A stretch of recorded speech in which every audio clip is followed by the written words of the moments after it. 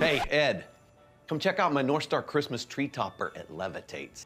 Is this a gummy bear? Yeah, we lost baby Jesus. Hey, check out these LED lights. I have them synced up to a 76-hour all-Christmas music playlist. There's my little Christmas DJ. Ow. So, are you waiting till Christmas is over so you can go buy a new nativity set when they're on sale? Huh? No. Oh, no. We lost baby Jesus like 11 years ago. Is baby Jesus always a gummy bear? Oh, no. Oh, we trade it out every year. Yeah, like last year it was a tiny troll doll. And the year before that we used dog treat. They were the perfect size, but Dalton kept taking them and eating them. You mean your dog kept stealing them? No, my son Dalton, he loves those dog treats. Especially the peanut butter ones. There was one year that we used a doll head. That was creepy. We made a modeling clay baby Jesus. So the dog took that one too. One year we got desperate and used an ice cube. That was a miss and a mess. Yeah, just seems like everything we try to replace baby Jesus with never lasts. Say that again. Everything we try to replace baby Jesus with never seems to last. And? And what? Say it again, slowly. Why? Just do it, dulcimo, slowly, do it. I don't understand what's happening. Just do it. This is getting weird. Say it! Fine. But when I'm done saying this, you're gonna march in here and you're gonna watch my star levitate. Fine, do it. Fine. Everything we try to replace baby Jesus with never seems to, oh, yep, there it is. Okay. Merry Christmas. Merry Christmas.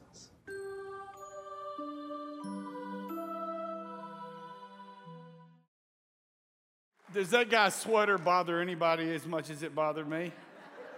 Like, I want to screenshot it and just send it to all of you and go, that's weird, man. It is great to have you with us this weekend. Hope you're enjoying and finding some peace and rhythm in the middle of this holiday season. If you weren't with us last weekend, Josiah and I are taking just 3 weeks, and we're talking about what Christmas is all about, not simply about the people in the story, but what it means for each one of us today. It's interesting because I told our crowd last weekend that we were going to kind of talk about the 3 R's of Christmas, right? And so last weekend, Christmas is really all about resurrection. And today I was able to go to my granddaughter's little Christmas program in her preschool. And I wish I would have had a picture to show you. The kids are all into it. And she's just standing there watching. And I find out later it's because she told her mom, well, this really ain't a Christmas program because we're not singing Rudolph. So I guess for her, Christmas, her R is Rudolph. And she was out on Christmas because if you don't get Christmas right, you won't find any life, you know? If you see it as a one-time event to celebrate other than an experience to be invited into, you miss the power of Christmas. Our passage that we're using over these next 3 weeks is the words of the prophet Isaiah, spoken 600 years before Jesus came. Isaiah 52, it says, he grew up before him like a tender shoot and like a root out of dry ground. He had no beauty or majesty to attract us to him, nothing in his appearance that we should desire him. He was despised and rejected by men, a man of sorrows, familiar with suffering, like one from whom men hide their faces. He was despised, and we esteemed him not. Surely he took up our infirmities. He carried our sorrows, yet we considered him stricken by God, smitten by him, and afflicted. But he was pierced for our transgressions. He was crushed for our iniquities. The punishment that brought us peace was upon him. And come on, somebody, by his wounds we're healed. Let's pray together. Father, thank you that Christmas is bigger and deeper and richer than simply a day to celebrate, but an experience that radically transforms our life. I'm grateful, Lord, that I can identify with the resurrection power of Jesus, not only in his death, but even in his birth. And I know I can identify with what we talk about this day. And so I would just pray over the next just 12 minutes that you would speak deeply into our hearts. It's in Jesus' name I pray. Amen. This is the part of this verse. It's the reason that I put this little series together. You know, the cool thing about the Bible is if you read it enough, it's like a diamond with many facets, and you'll see something you've never seen before. He was despised and rejected by men.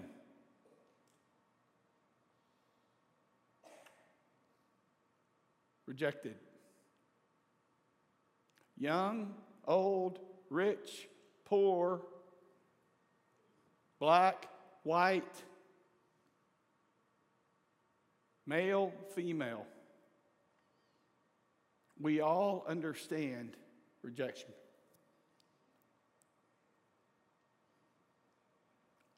In fact, most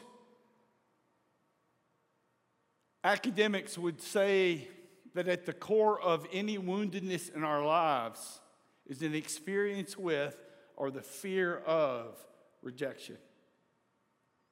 I know it doesn't sound very happy. It wouldn't make a great Christmas card, but Christmas is really all about rejection when you think about it. The story of Jesus is not simply a few details that gets to a cross where he is rejected and ultimately killed. His entire life is about rejection. The king in the region where Jesus is born puts him at the top of a kill list before he's 6 months old. And hundreds of little babies are killed because this king so rejects the notion of Jesus entering this planet. You think about Jesus and his family. Have you thought about how little we know about Joseph? Has anyone other than me ever wondered what happened to Joseph? Joseph isn't there at the performance of Jesus' first miracle. It's his mom who's there. It's Jesus' mom who sends his brothers out to try to bring him back into the fold, not his father. And at the cross, it's his mother who he's needing someone to take care of, obviously because his father has chosen to or is not able to be around. And if you've ever experienced at any level a father wound, an inability of a father to give a son what he needs the most when he needs the most, and the lies that we start to believe as a result of that father wound, you can begin to understand that rejection it's a mark of his life.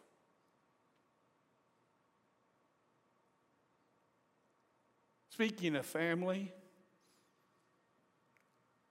his brothers come when his ministry explodes, and they come to take him away because they think that he's lost his mind. If you enter this holiday season in the midst of a divided family, you know what Jesus feels in the pain of that breaking of a family paradigm in his life. His own family rejected him as Messiah. You think about this story of him going back to his hometown, kind of local boy does good. Anybody ever kind of gone back to their hometown later in life? You know what? And he walks in and he begins to speak in the synagogue, doing exactly what he was created to do. And what do they say about him? Who does he think he is? Isn't this Mary's kid? I mean, again, it doesn't make the headlines in our church Christmas pageants, and we forget that Like we read the story through the end of the story and we forget that Jesus' reputation was an illegitimate child. Nobody in town was going, well, that was a supernatural event that only happened one time in history. They just thought Mary had gotten knocked up when she wasn't married. And they couldn't see Jesus the way he was called to be seen. He was rejected by people who had claimed to love him. Those who had his back stabbed him in the back. Anybody know what that feels like? You trust somebody. In fact, John 13 says that Jesus was troubled in his spirit when Judas came to sell him out.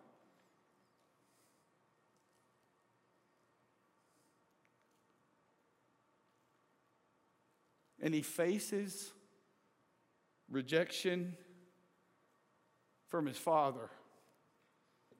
Now, see, you miss the power of the incarnation of God, the power of the story of Jesus, if you dismiss his humanity. We have no trouble celebrating his deity. It's the humanity that trips us up. We try to excuse away real feelings of rejection by Judas, real feelings of disappointment when your own family thinks you've gone cuckoo la la. You know, in the pain, we dismiss it by saying, well, he was God. He knew it was coming. The power of the story, look at me, everybody, is that he was fully man. Don't miss him face first in the dirt in the Garden of Gethsemane, begging God to not make him do it.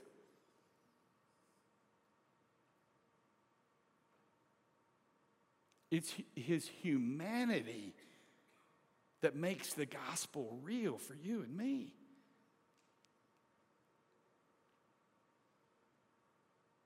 And he hangs on a cross. This one whose life begins with rejection, that is littered with rejection, and he screams at the top of his lungs, my God,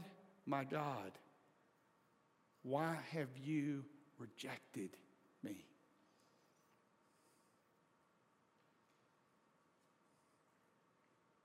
You ever been in such intense pain that you have come to the conclusion that God has left you?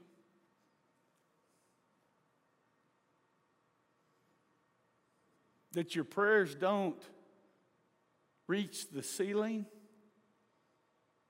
As we like to say here, like the Bible is true for everybody but you?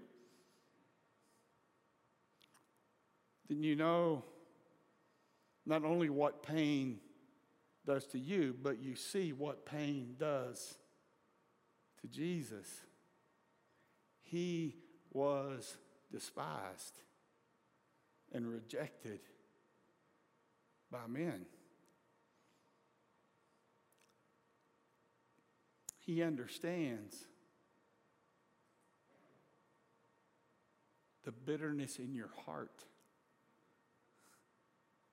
the disappointment in your spirit.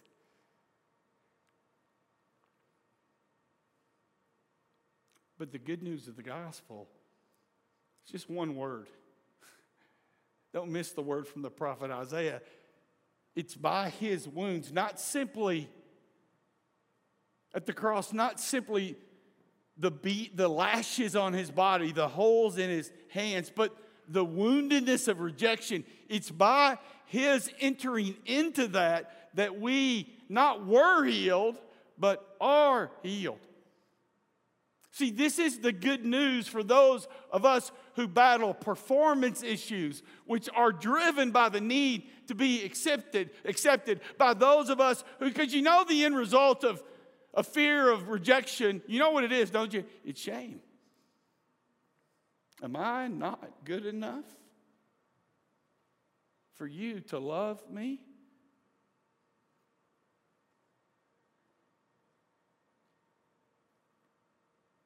And because Jesus willingly entered in to that dark place of our world, he is the one uniquely qualified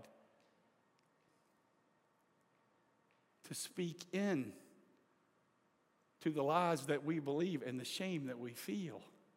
You know, in our world today, when you think about it, the one most uniquely qualified, the one that your spirit is attracted toward in the midst of whatever, pick your pain.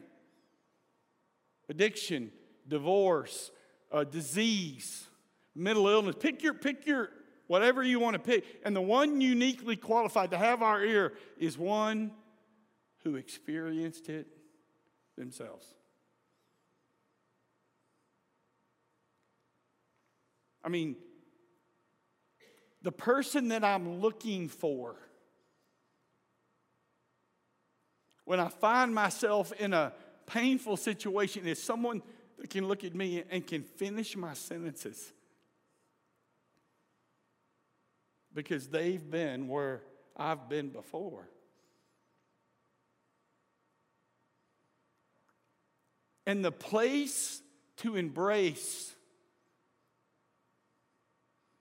and to take those feelings of rejection and need to perform and the woundedness of the lies that we've become to believe and the shame we feel that results because of the woundedness that comes from rejection, the only place is to the baby born in Bethlehem that was rejected by his king and by his family and by his community and was stabbed in the back by a friend who he had trusted and who ultimately felt such intense pain that he truly felt like God had forsaken him. That he is the one who is uniquely qualified to speak into those places that we can't find ourselves even able to speak about. By his wounds, not we were healed, we are being healed. When that wave comes again, and again, look at me, everybody. I don't care how old you are, how smart you are, how holy you are. If you're breathing, you will experience rejection at some level again. And you can either let the pain lead you to believe a lie that causes shame, that continues the vicious cycle, or you can take it to the only one who can do something about it. No wonder we sing, "Oh, come, let us adore him." I'm grateful that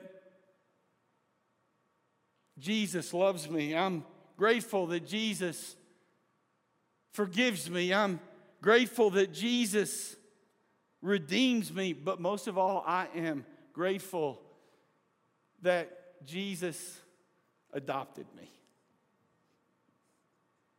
You know what the beauty of adoption is?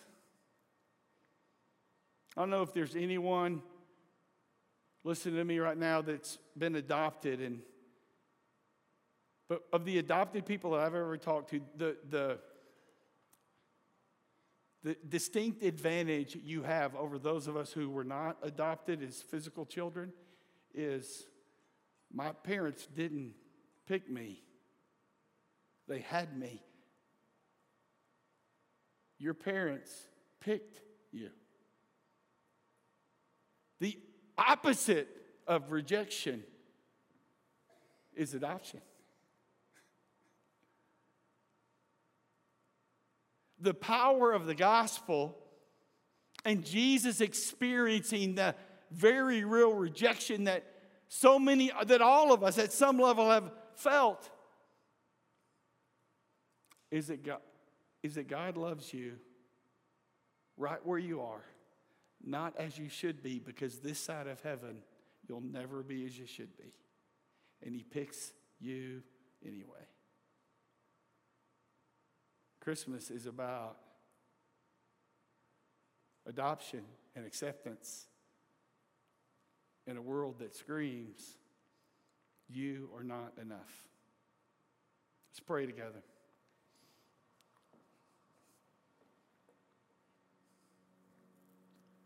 I'm just wondering, even in this moment, if even in this season of the year, you're feeling, especially in your life, you're feeling the pain of this less than, rejected kind of thing. Maybe your marriage is blown up. Maybe one of your children has become prodigal. Maybe you lost your job. I don't know what it is, but this season you're fighting rejection like you haven't in quite a while. If that's you, would you just raise your hand? Can I pray for you? See, one of the things rejection does is it says you're the only one. Nobody else has ever been there. Nobody, but there are hands up in the room that I'm standing in this moment. There are hands all over this place. And it reminds me that the work of the enemy is to separate and isolate, and yet the work of the King has always been to gather and to redeem. To take what the enemy meant for evil and to bring good. To leverage even the shame and the pain that we feel because of rejection by man,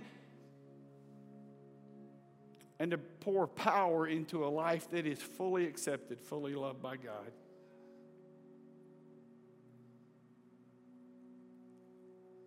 That I'm forgiven because you were forsaken, and I am accepted because you chose rejection to adopt me as your son, as your daughter. And so, Lord, we just want to say thank you. Just wherever you sit in this moment, whatever room you're in, just speak it out loud. Just, Lord, thank you. Thank you. Just tell him, thank you for accepting me. Thank you for choosing me.